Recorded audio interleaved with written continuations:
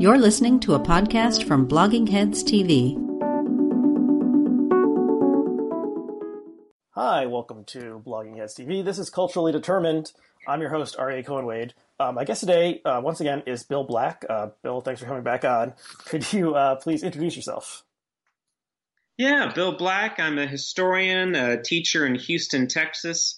I'm also an editor at Contingent Magazine, a nonprofit history magazine that publishes stories by historians of various flavors outside the tenure-track professoriate, I guess myself included.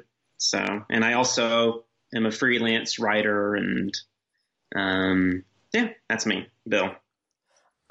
So thanks for coming back on, Bill. And so we are taping this late Friday evening, January 8th, 2021. And I guess towards the end of one of the strangest, wildest, stupidest weeks in American political history. You're the historian, so I'll let you decide whether that's accurate or not. And I guess I reached out to you earlier today to see if you wanted, because I had some thoughts about, the riot, protest, insurrection coup that happened. And a couple hours after that, Donald J. Trump, our president, was permanently suspended or banned or whatever by Twitter. And that Yes. is playing out as we speak. Apparently he's jumping from account to account, and those accounts are being banned like a whack-a-mole. So things are in process, and who knows what the hell is happening. Articles of impeachment are being drawn up. But we will do as, we'll talk about what we think is happening as of this moment. Okay, so what were your initial reactions to the events that happened in our nation's capital on Wednesday? Yeah, honestly, it was so absurd and bizarre that my reaction was not one that I think a lot of people had, and understandably, of like fear or, anger or sadness. I was just so mystified by it that it was almost more not reveling, but just sort of sitting in the absurdity of it. And that was really almost a sort of emotionally stunted reaction. I teach at a high school in Houston, and so then that was Wednesday. So it was Thursday. Yesterday I have a government and economics class, or civics class, whatever you want to call it. And so just the whole hour was dedicated to just talking about it. And I was surprised, I suppose, or even a bit proud of how emotional and passionate the students were about it. And people, students who were even fairly conservative, who were, outraged by it, the sort of violation of the sanctity of the Senate chamber, which is an interesting way of thinking about it. But so yeah, just a lot of raw feelings from it. But I found, it was hard for me to have any reaction to it, or other than just sitting in the absurdity of it and wondering, in a week, is this going to feel like as big event as it does right now? And I'm already not sure, because I felt that way. How many days ago was it? 4 days ago that the tape was released in which Trump is talking to Georgia's Secretary of State, telling him to find more votes. And I thought that was going to be what we were going to spend a week, despairing over. So it's hard to know, anyway. So, yeah, the Trump era has been characterized by a crazy thing happening, everyone freaking out for 12 to 36 hours, and then another crazy thing happens, and you forget about the previous crazy thing, and it's hard to decide whether you overreacted or underreacted or what to the previous crazy thing, because there's no time to reflect because something else crazy is happening. So yeah, the Georgia thing seems like in the distant, the Georgia, the call seems like in the distance past. When, this is, so people were talking about impeachment just based on that. And now this is an afterthought. It's interesting thinking about your students reacting to it. It made me think of, I was in an AP Government Politics class in 2000 when the contested election happened then, and I remember that we came in. Oh no, it must have been a U.S. history class because I was a senior, AP U.S. history. We all came in the next day, and we had this great teacher who we all loved, and all the students were ready to talk about the crazy shit that just happened on the day after the election. And he was like, "We're not talking about it. We have to do whatever the assigned thing was." He's like, "We're not talking about it at all. Like, we have to do this. You have the AP exam in 5 months." And so this is the sort of combination of like the seriousness of this and the absurdity of it is also reminiscent, although this is like 10,000 times as absurd as at least that initial part was in the 2000 election. So let me think where I want to go with this. I mean, how are we gonna look at this in a couple of weeks or in a couple of years? I mean, I think there are iconic images from this that we're going to remember. Certainly the guy, was it Prophet Q or something? Shaman Q, the guy who's wearing the horns and the animal skins, and he's standing where like the president of the Senate would stand or whatever, and in an empty chamber. I mean, this is iconic, and it's going to be like remembered forever. And as of right now, 5 people died at this event. One was the woman who was shot by a plainclothes officer, and one was a cop, and 3 other people seem to have had heart attacks or something. There's this rumor that someone tased himself and died that way. Certainly seems possible based on sort of the general ability of these people and what they were doing. So yeah, it's just very, very strange. It's very, very stupid. It's surreal, and in some way I'm like, I have 1,000 thoughts, but I'm also totally at a loss. So that's why I wanted to talk about it with someone on the show. So one of the debates has been, what was this? Was this a riot, a protest, a coup, an insurrection? Do you have any thoughts on this?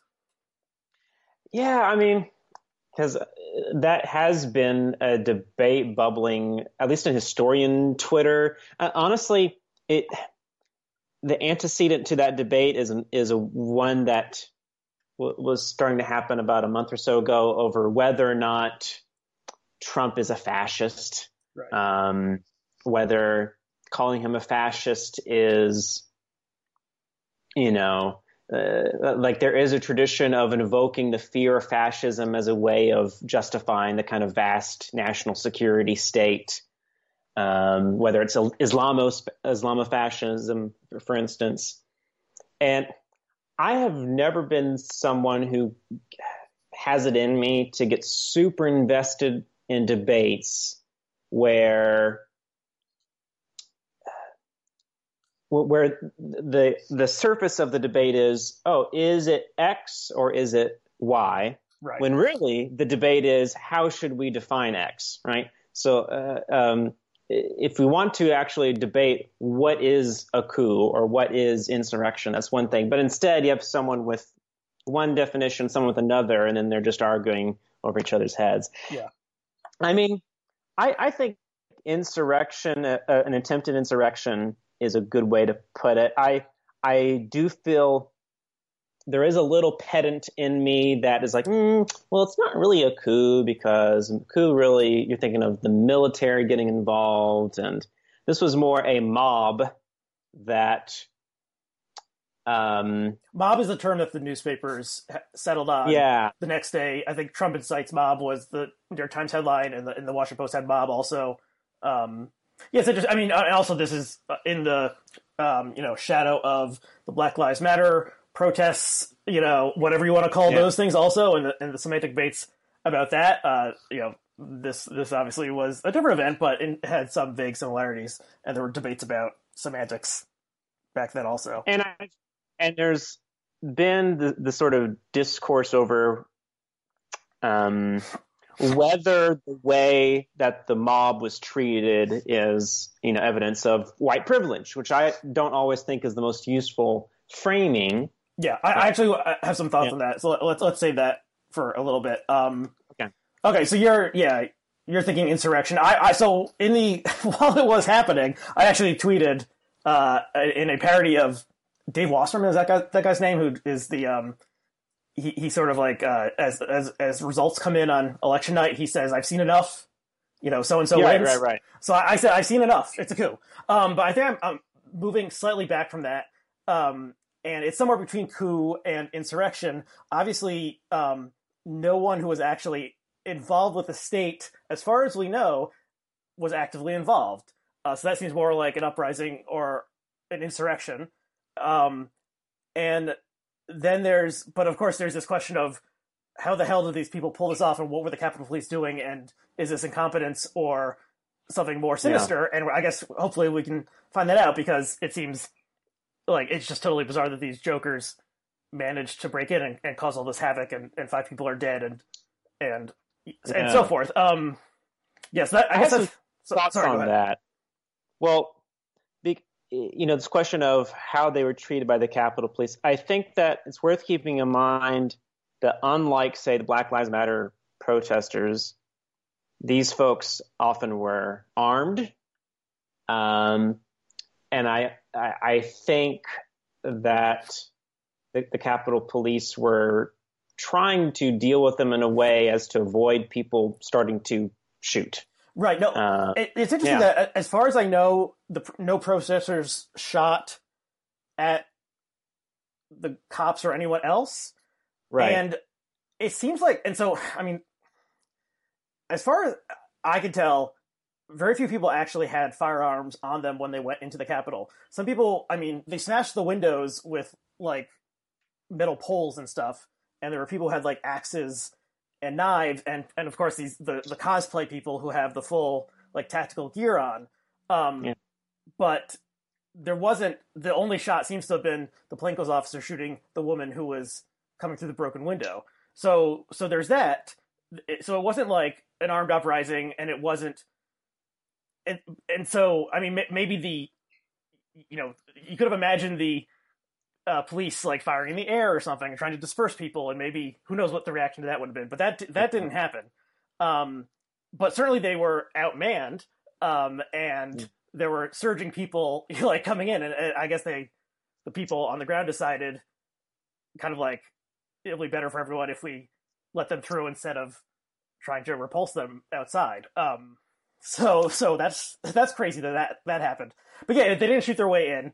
And there's also this bizarre, this is a ragtag bunch who pulled this off.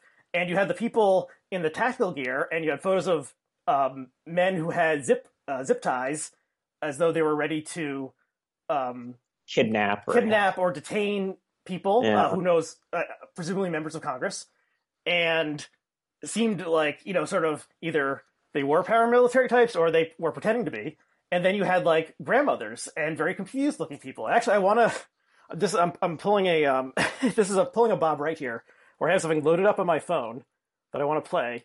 Because I think this is going to be in a like, the DBQ, document-based question on an AP exam 20 years from now. Did you see Elizabeth from Knoxville? Did you see this clip?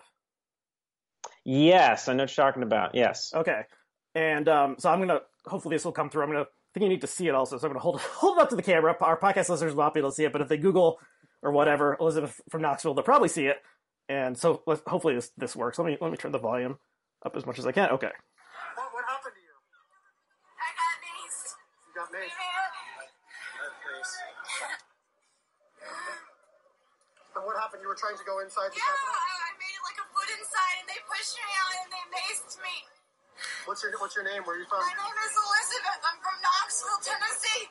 And why did you want to go in? We're storming the Capitol. It's a revolution.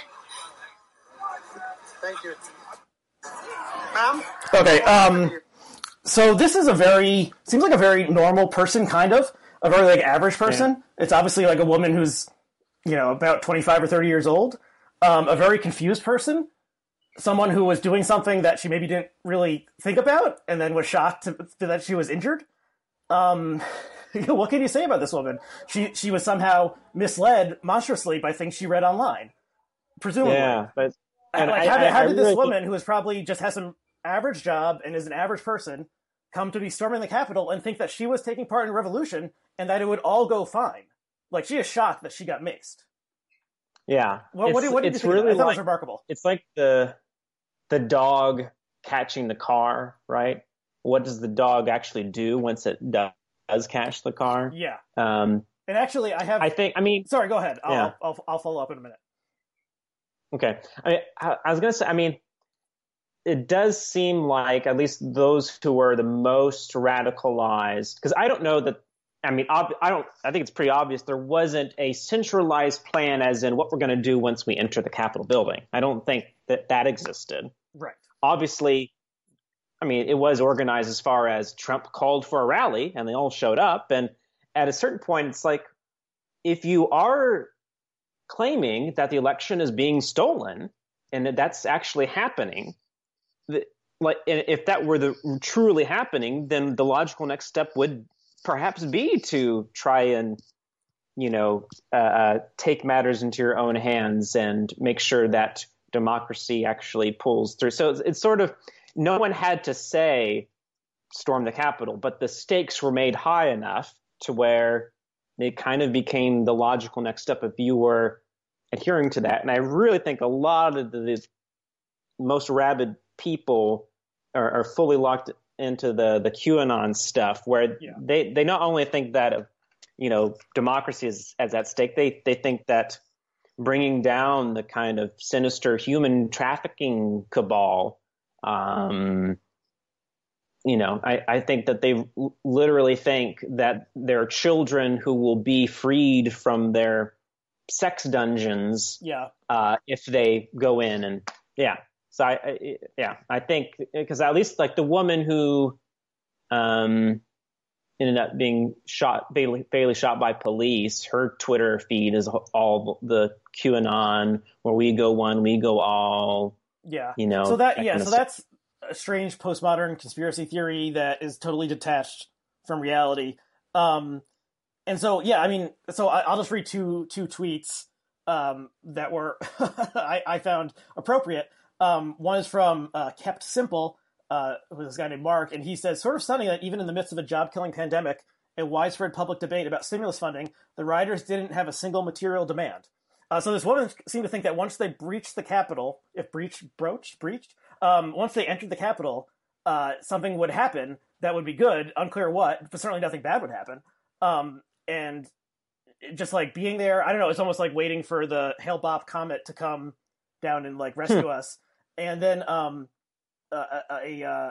someone whose handle is HEABERALD tweeted, "I can't stop thinking about how funny it is to storm the Capitol building just to walk around it and sit in various chairs." So mostly when these guys, this is a ragtag bunch, as I said, a motley crew, and so some of them were these tactical people who had like a plan, and some of them were just like kind of tourists, and they're just like looking at things, and some of them were like, let's grab some stuff, and some of them were like, let's sit in Nancy Pelosi's chair and take a photo. There were like dozens or hundreds of live streamers. There was Baked Alaska, this alt-right sort of personality who I thought had faded away. He was there live streaming. Nick Fuentes, another alt-right personality, was there. It was sort of a social media postmodern event where people, what did they want? They wanted selfies.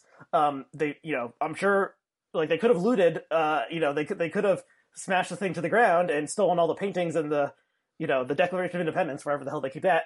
But they were taking selfies. It was like this sort of like, we're just like, this is just a fun time. So it was a mix of like people who were totally like living in an alternate reality. The term I've seen, I don't know who coined it, is dream politique instead of like realpolitik. Dream politique is like nothing matters. Like reality is malleable and something like great things are on the horizon.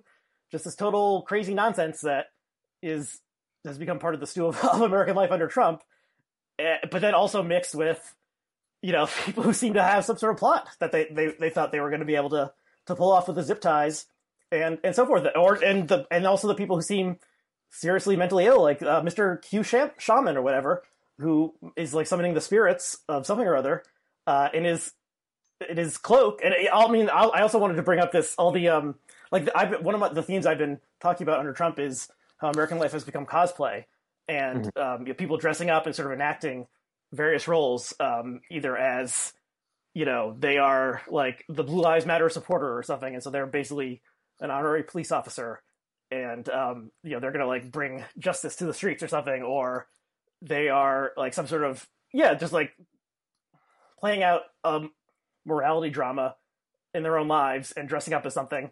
And so hundreds of people were wearing wacky costumes. And like what were they thinking? What these people who are like, we're wearing a wacky hat and we're busting into the Capitol. I just don't understand it.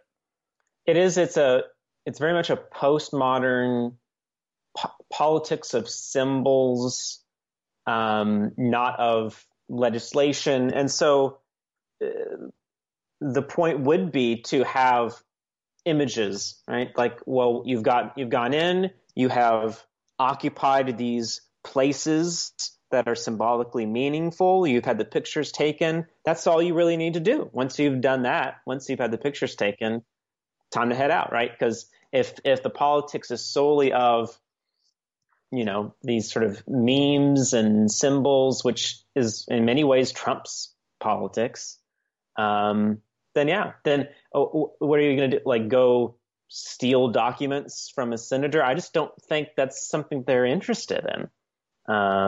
They could have, stolen, I don't know, hard drives or. It seemed like a little of that happened, but stolen, but mostly not.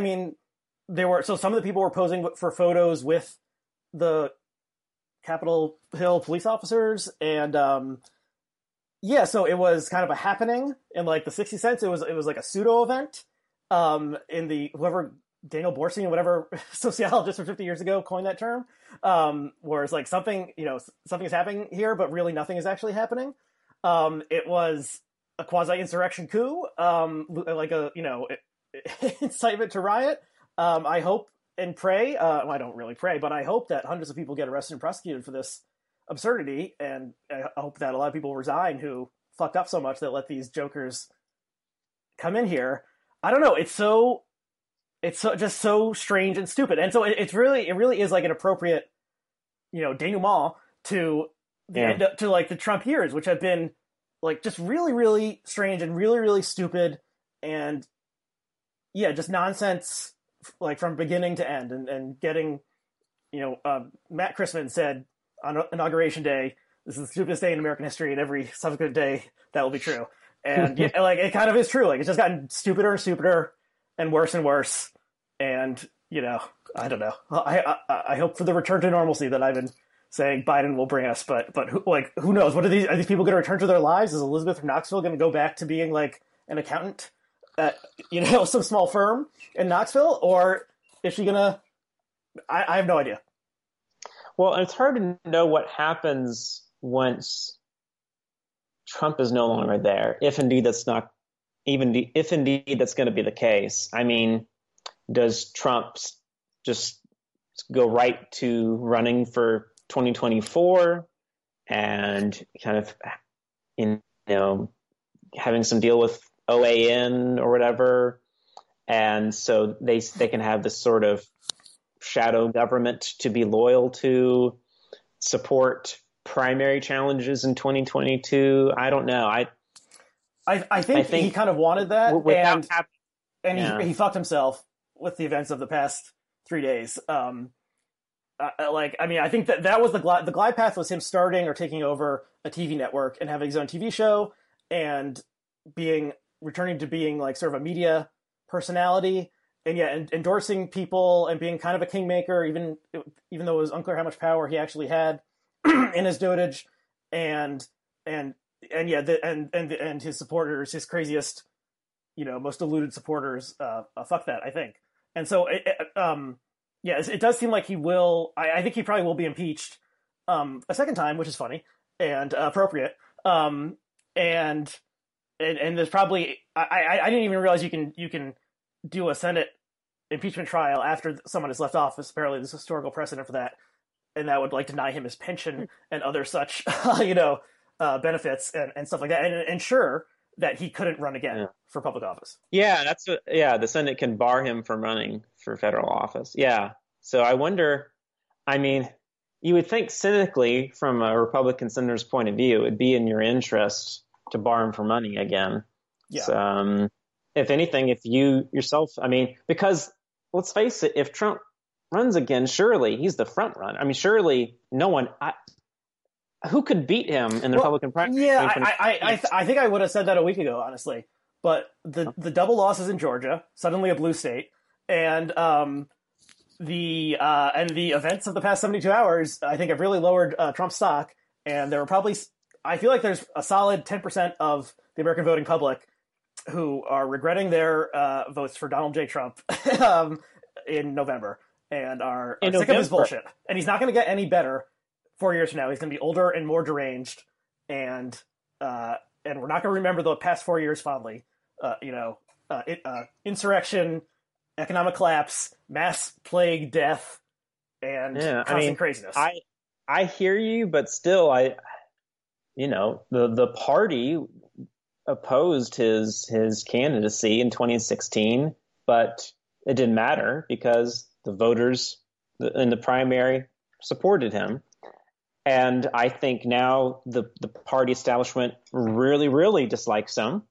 But I don't know that he has lost a plurality of the voters, at least enough to get him. But, that's to say if he does indeed run. I don't know that. Yeah, there were so many. I mean, obviously he won pretty handily in the primary in 2016, but there were numerous chances where if people had been known what was coming, taken him seriously as an electoral threat, and united. I mean, it was a divided field. Everyone thought they could get advantage by kissing up to him. All the other candidates, kissing up to him because, of course, he would implode eventually, or he would just drop out because this is all a joke. And so, now we know, knowing is half the battle. And, now we know who he really is and the threat that he represents. I don't think he actually, this is my own thing, I don't think he really ever wanted to be president. He ran for president because he was bored and he wanted attention and he wanted to sell hats. He wanted a fluke. He was not happy to actually win. And I don't think he would actually, absent the crazy events of the past week, I don't think he would have run again. He would have teased it. He wants to be on TV. He wants to play golf. He wants people to flatter him.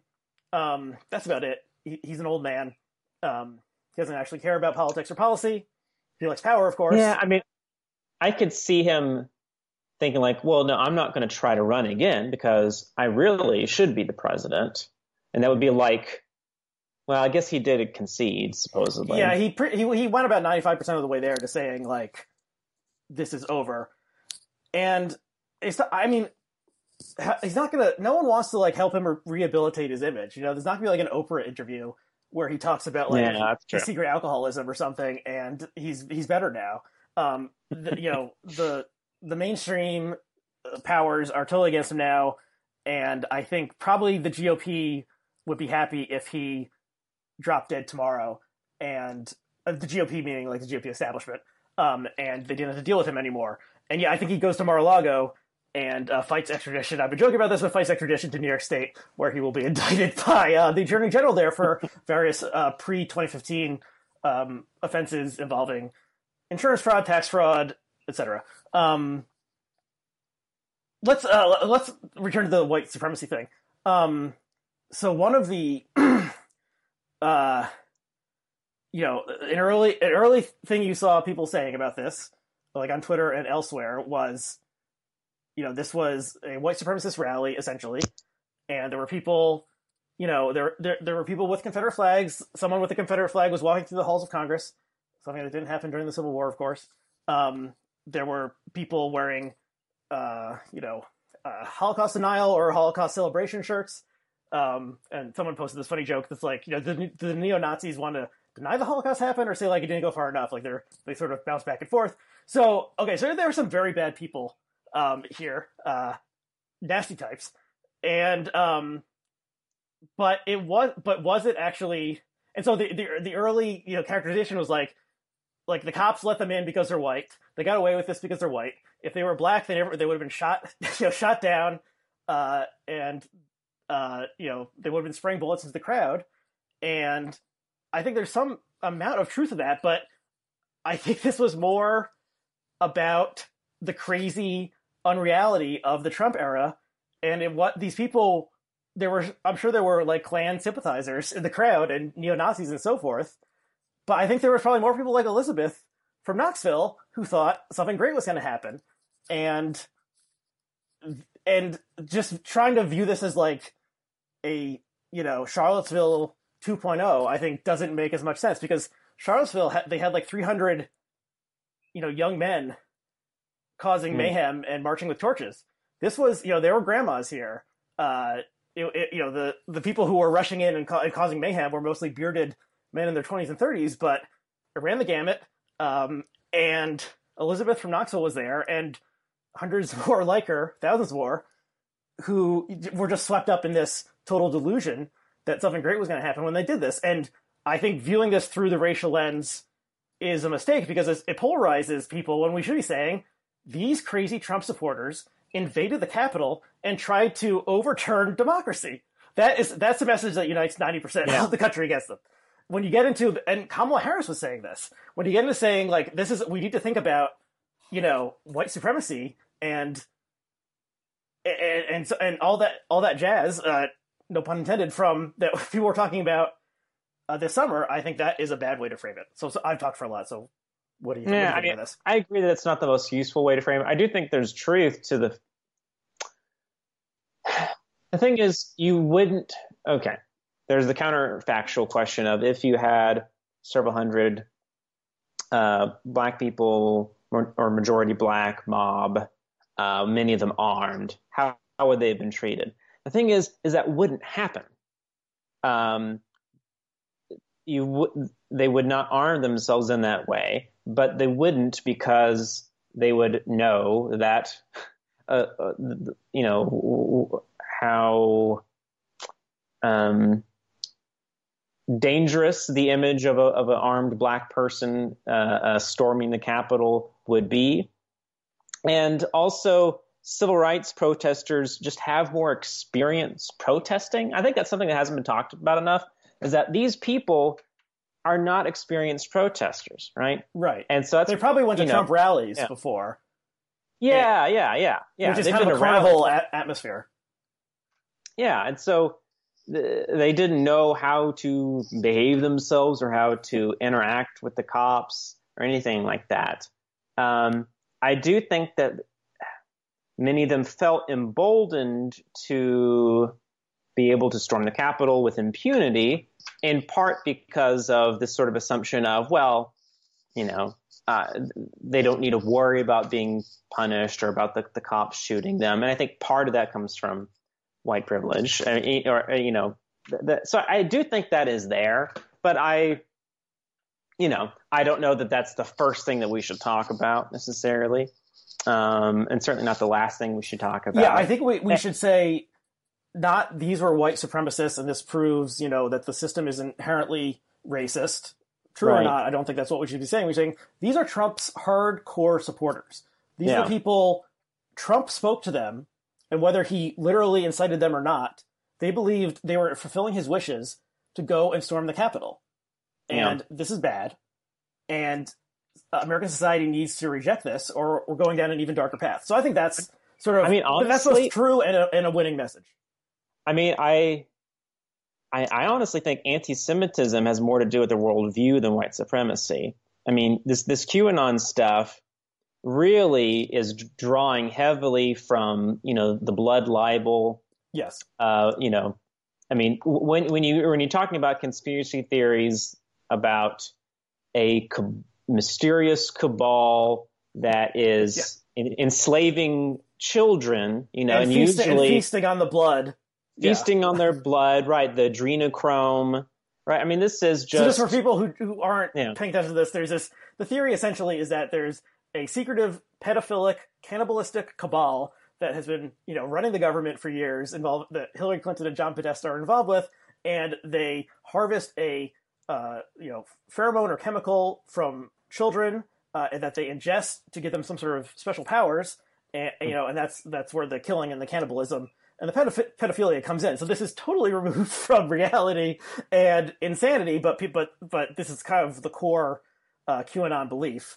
so that's when we're saying that the children would be freed or something. If the children were being held in the sub basement of the Capitol, maybe that's what they thought, or who knows what. Or under the New York subway or something like that. Isn't that part of? There's all these things where they think children are being held underground, and the mole children was what they were being called at one point by at least some people. And it's just, this is what it's just this, it's not even, it's untethered from any aspect of reality, let alone politics. Yeah, it's non-falsifiable. Any evidence to the contrary is actually evidence for the conspiracy because it's been planted by the conspiracy. Kind of like the Christian fundamentalist thing of, some fossil that's more than 6,000 years old. Well, that's proof because that's, something that has been planted by the devil to trick us. And why would he go through that trouble unless it were true, right? So it's, And so I think I've said this on the show before, but religious almost. Yeah. There's one of the very early things was whoever was posting as Q said on this date Hillary Clinton will be arrested and brought to Guantanamo and tried, and then of course that didn't happen, and people were like, well, what's like she's still walking around? I thought you said she was arrested, and they said, oh, that's the clone. The clone is walking around. The real Hillary was taken to Gitmo, and this is the clone. So very early on, it just escaped from anything related to reality, and it's like gone even crazier from there. And I think, storming the Capitol on the day of the Electoral College's votes being certified by the Senate is a way of trying to deal with that cognitive dissonance of really believing in this prophecy that then doesn't come true. I mean, it's kind of like, the Millerites in the 1840s who are told, oh, on this day in March 1844, Jesus is going to come back, and they're sitting on top of the hill, and Jesus doesn't come back, and then William Miller goes back to his Bible and says, oh, I miscalculated, it's going to be October 1844, and then that day goes and passes by, and he's like, oh, well, on that day, that's when Jesus started reading the names from the Book of Life, and once that's done, but there's a lot of names in the Book of Life, so and that movement has morphed into Seventh-day Adventism and Jehovah's Witnesses, so that failed prophecy certainly didn't prevent people from, so it just morphs. So the QAnon stuff is going to morph into other stuff, just like it morphed from, the Satanic Panic of the 1980s, and even the kind of Pizzagate stuff. And Pizzagate is the direct predecessor to QAnon. So I don't know what it's going to morph into next, because that's almost, I don't know. I mean, someone pointed, there's a really good YouTube. His channel is called Folding Ideas, but he has this kind of hour-long video on YouTube about flat eartherism, and points out that flat eartherism has really seen a decrease in public interest and traffic, and these, there's a rash of stories like 2 years ago about how big flat earth stuff was, and people were falling down YouTube rabbit holes to believing about the flat earth stuff. And really in about 2 or 3 years, that's kind of sapped away, and YouTube sort of tinkered its algorithms. And if you look up flat earth stuff, you're way likelier to find videos debunking flat earth stuff. Mm-hmm. But there's this, as he talks about in the video, all those flat earth people just ended up going over to QAnon.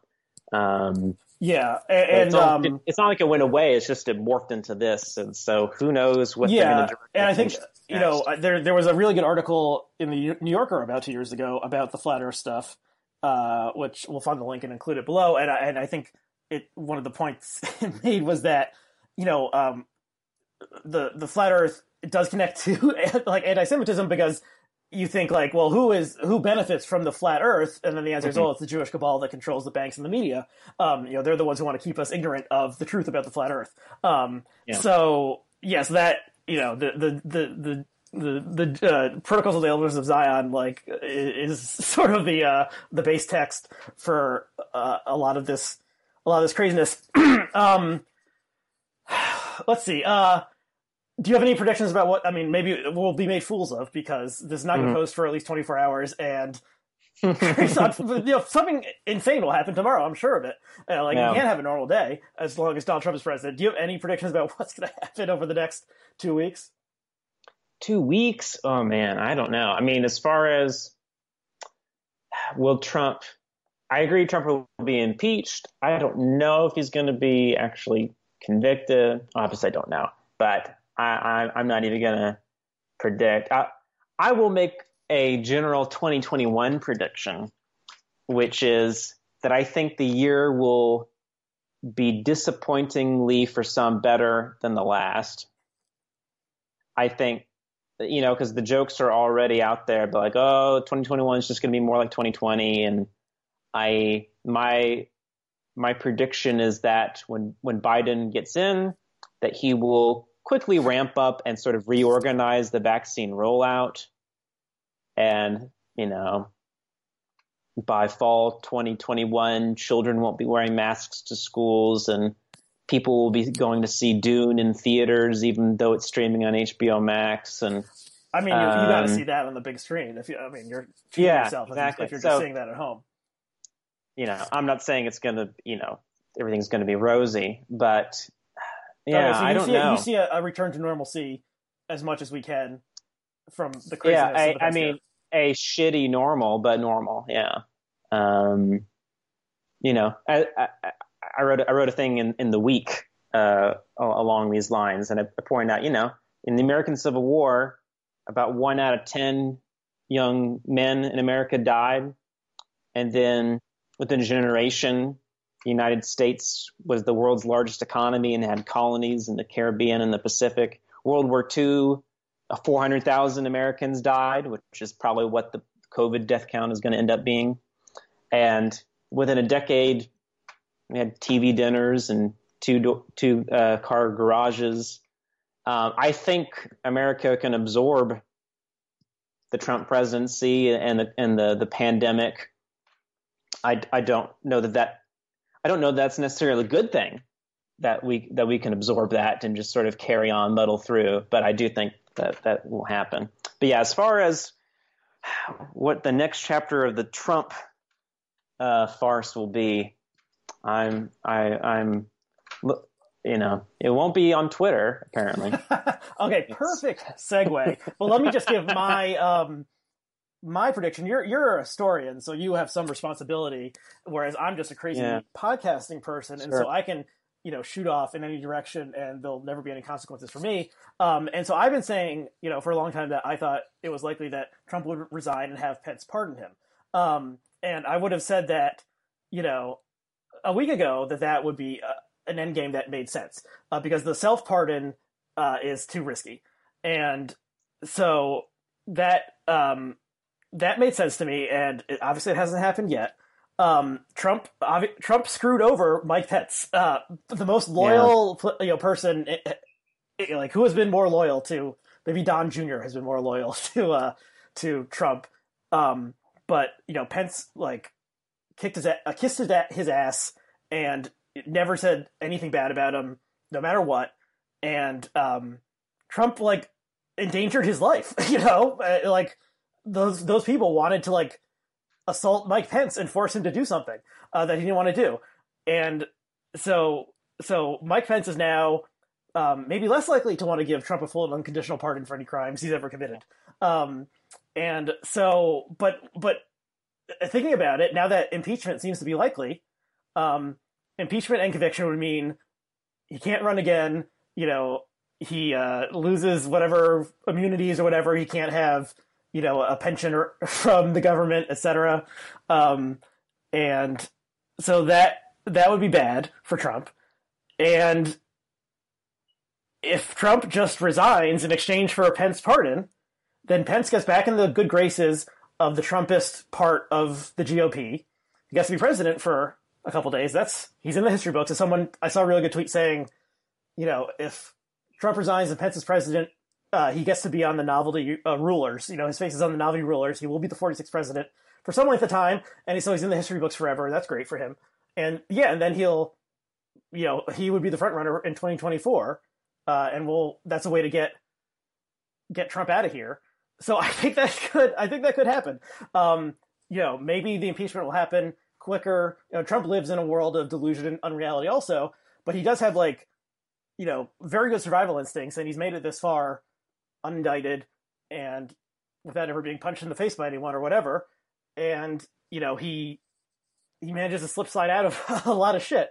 So him resigning in exchange for a total pardon from Pence still does make sense to me right now. But it's crazy, but crazier things have happened in the past week in American politics. I think,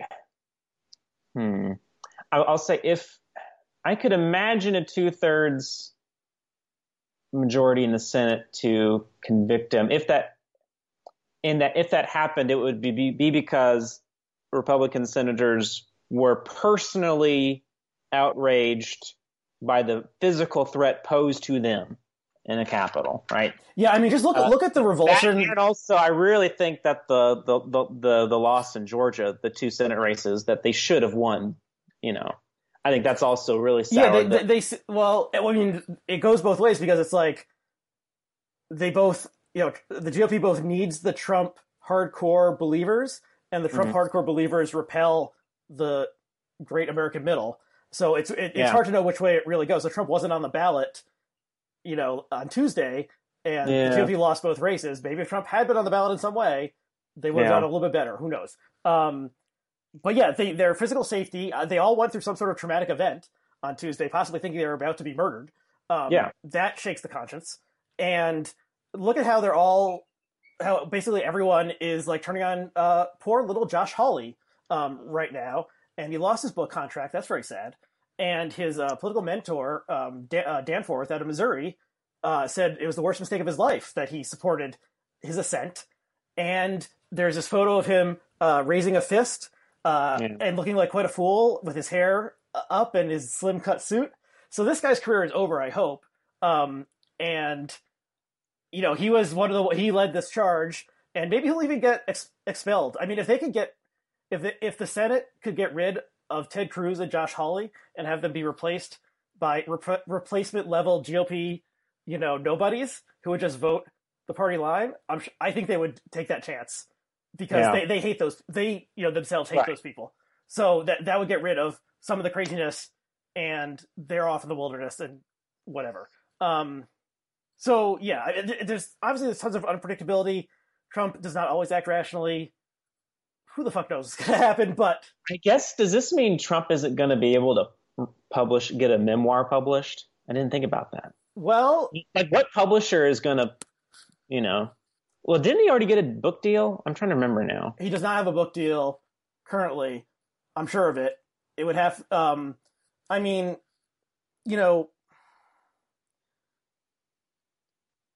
think he'd rather do a TV show. But I mean, a book would make him so much money. I mean, he needs to get money somehow, right? One would think. I mean, it seems like he already started this PAC or super PAC or something where money was flowing to him from the MAGA faithful, and it was unclear what he was doing with it, and the money could be, used for like office space or maintaining the grounds. And what if Mar-a-Lago is a place where he both lives and works, et cetera, et cetera. So the scam can continue through fleecing all the Elizabeths from Knoxville who are like one level craziness below, who just want to send money to, our dear former president who was so poorly treated. They treat me very unfairly. I've been joking for a while that's Trump's epitaph and I'll be on his gravestone. Because that is his core. That's like the core. They treated me very unfairly. And, true in some respects, but did Twitter treat him very unfairly? Or did Twitter, treat him like an angry toddler and that they were trying to pacify and for many years? Okay, so Donald J. Trump, our president, has been banned from Twitter, and he's trying to jump to like the @POTUS, @White House, and other such accounts, and those are being banned. Team Trump as we speak. So this is funny. And a lot of other MAGA types are going down. They took down Ben Garrison, who is who's like the most popular MAGA cartoonist in the land, and does these strange drawings that are captivating and hard to decipher. Corny. And yeah, a lot of this is like the night of the long knives in MAGA world on Twitter. So what do you think about all this nonsense? It's, first, I'm definitely not, because one of these people who's like, but what does this mean for, but I don't care about the slippery slope stuff, I guess is what I'm saying. And I do not think cancel culture has reared its ugly head once again. Trump is a sui generis figure, and this is different. Yeah, if you don't want to get permanently banned by Twitter, then don't try to incite an insurrection in our nation's Capitol building. Yeah. If you're not doing that, I think you're going to be fine. Don't post like crazy anti-Semitic memes. I guess it's something else that might get you perma-banned.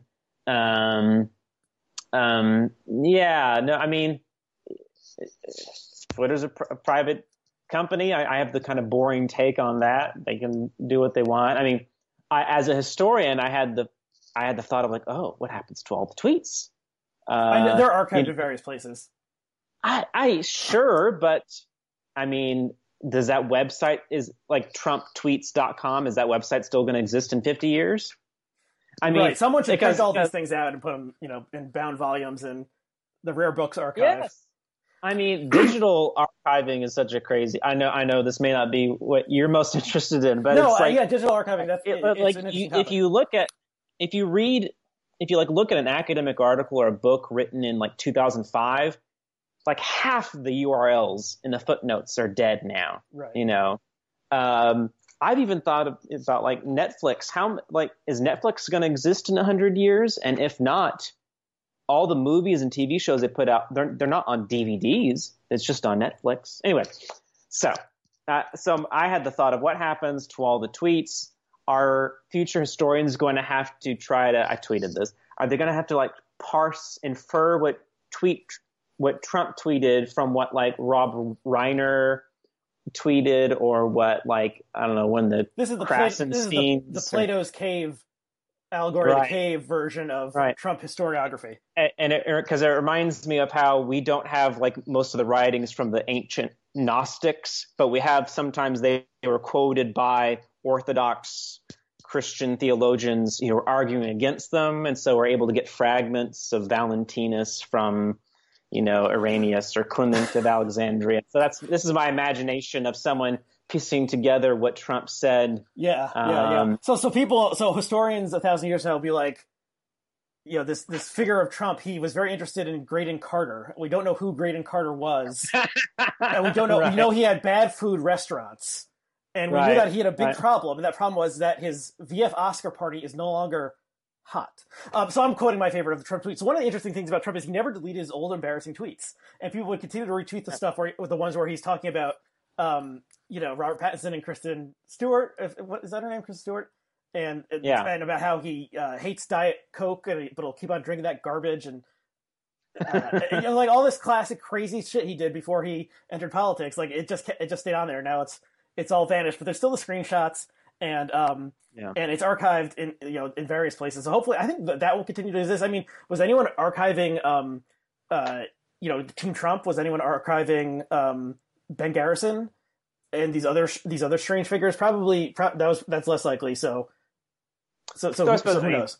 Yeah. I mean, it's just interesting for all those tweets to be gone. In that really was his main way of communicating. It would be like FDR's like radio, like the fireside chats, like just being gone. Now, granted, they're hopefully they will. I say hopefully, archived in some way. But it does seem like harder to imagine him mounting another presidential campaign or really trying to maintain some sort of public presence or kind of have his own kind of para presidency without Twitter, without and Facebook. He's been Facebook and Instagram indefinitely suspended him also, and so that's a good point that really hurts his prospects of keeping his hand in the game over the next 4 years. I didn't think he wanted to run again anyway, but it does make it somewhat harder. And I mean, I had a joke like, if only there were some way for the president to release short statements to the press. All this happened before Twitter existed in some way, and it's just like like Trump made Twitter an important thing in a way it wasn't before. It was mostly like bullshit and jokiness. before Trump, showed his power. And like it's not like Trump was not like, the guy who runs the Steakums account or something. Like, he wasn't like participating in memes. He just he would say strange things and then the media would amplify it. So it was his way, but he can, if he wants to set up a blog using Squarespace or something, he can do that. And if the media finds that what he says is noteworthy, like, they can report it. And so basically Donald Trump start a blog. Maybe Substack isn't going to take it at this point. Although if Glenn Greenwald, influential Substacker, and civil libertarian, maybe he'll make the case internally that Trump should get a Substack. And, I would say he would charge more than $5 a month because he's a former president. And so I would say $15 or $20 a month. And that's probably a way he could. Yeah, Substack. That's the answer, I think. Yeah. Yeah. Now I'm just trying to think of a Trump post-presidency. Like, how there'll be the photograph of all the former presidents together in the Oval Office, whenever there's a new president. Like, Trump's not going to do any of that stuff, right? He's not going to go to Jimmy Carter's funeral, right? He's not going to He didn't go to George H.W. Bush's funeral, and he was in office when that happened. No. He's not going to do the sweet thing of like, oh, these two presidents were different parties, but now they're friends, and they like laugh at each other's goofy socks, and they do some minute promo thing for some promoting vaccination or some other universally lauded worthy cause, the March of Dimes. Or something. He's not going to do any of that. So the Trump post presidency will be he will be breaking precedent yet again. Yeah, I mean, the expected thing, like I said previously, was that he would start his own cable news network or online TV show or something, because he's really more a media figure than a political figure to begin with. This week has made that somewhat harder, but so maybe he can't take over, OAN News at this point, but he could still take over The Blaze or something, Breitbart TV. And yeah, I mean, he could. I assume he'll be calling in to Fox and to the friendly friends at Fox and Friends, as Colbert used to say, on Friday mornings, like he did before he was president, and that will probably continue. But I do wonder if like this was the breaking the spell, Emperor has no clothes sort of moment, and like he's going to lose some amount of power once he's no longer president, and then it's like, oh, now like 85 to 90% of the population disapproves of what happened. The stat I saw from a quick poll was 8% approval of the storming of the Capitol, 88% disapproval. So that's pretty bad. That's like NAMBLA sort of, ratings. And so he shot himself in the foot with this bullshit. And but I mean, things happen quickly, and I'm sure Biden's going to make plenty of mistakes, and Trump will be there to offer a quip or something. I mean, I actually do think he probably will be prosecuted in New York State, and there's a good chance that he actually does go to prison.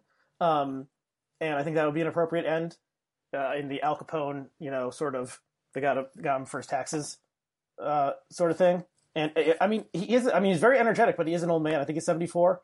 And I think both his parents lived for, past 90 or something, but he's not always going to be with us. Yeah. Well, didn't his dad have Alzheimer's towards the end? Yes, and there was a reported story that speculation that the dad kept on going to putting on the suit and going to the office every day. They would give him blank papers to shuffle and sign. So you can imagine something like that happening. It's sort of like a Truman Show kind of thing you can imagine happening, where like Trump is kept busy by his close associates and aides, seeming to be doing something, but really he's not doing much. You can imagine something like that also. So, oh man, I think we may have reached the end of our time. It's almost midnight here on the East Coast on Friday, January 8th, the day that will live in infamy, the day that Ben Garrison and Donald J. Trump were both kicked off Twitter. So, do you have any closing thoughts before we wrap it up? Oh no, I'll no. It's been a wild ride. Well, we'll see what more is to come. I oh, I did not know. Oh, what was I gonna say? I did not realize. Did you know that in the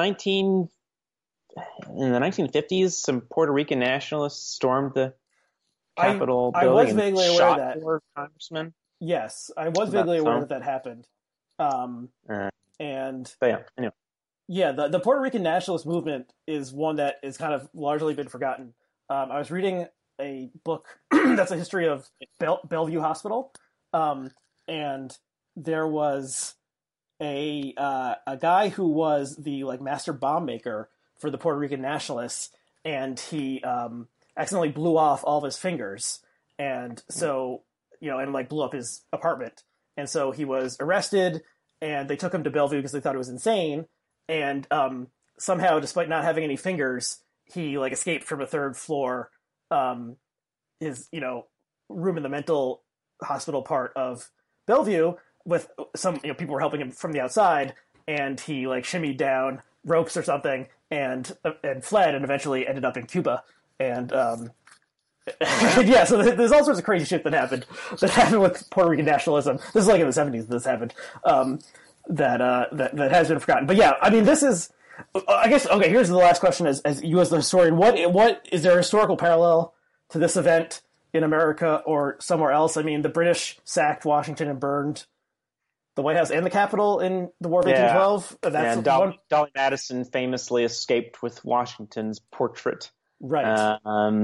Yeah, there's that. I mean, it does remind me of some things like in the 1870s when sort of the White League, kind of this sort of a Klan-like paramilitary group, stormed the Louisiana state capitol, because it was a Reconstruction Republican state government, I think even a black lieutenant governor, and they were able to hold it hostage for several days until the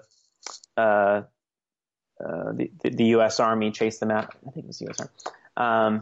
So that strikes me as more similar, though. Yeah, it has a sort of postmodern tinge to it that doesn't really have a precedent. It's not everything has precedent, and history does not always repeat itself. New things can happen.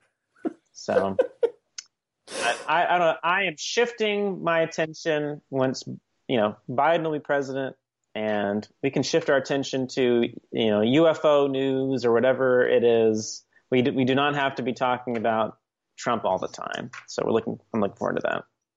Yeah, and I've been saying that too. That I think a lot of the people who are really energized on both sides of this, both MAGA, QAnon, hashtag resistance, like they're going to get back into the hobbies that they had, in 2014, and there's the temperature will be lowered and people will pay less attention to politics, and the New York Times and Washington Post, the traffic numbers are going to go down, and hopefully American life will get somewhat more boring for some length of time. I feel like we need sort of a resting time, and Sleepy Joe, is the person to do that. Of course, there's all sorts of problems that he needs to deal with, and I don't have a ton of confidence that he's going to be able to deal with them super well. But I guess we have to see. Okay, let's end it there. So Bill, thanks for doing this on short notice, so late at night, and so you're on Twitter. What's your Twitter handle? William R. Black is my Twitter feed. So you haven't been banned. As of this recording, you have not been banned.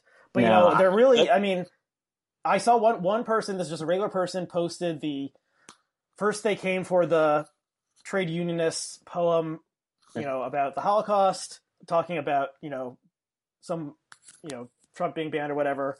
So who knows? This could spiral out of control, and we'll all be banned from Twitter. Next, they may come. I don't think they will, but yeah, don't count it out. Thank you. So thanks, Bill, and thanks to all of our viewers and listeners, and we'll see you again next time.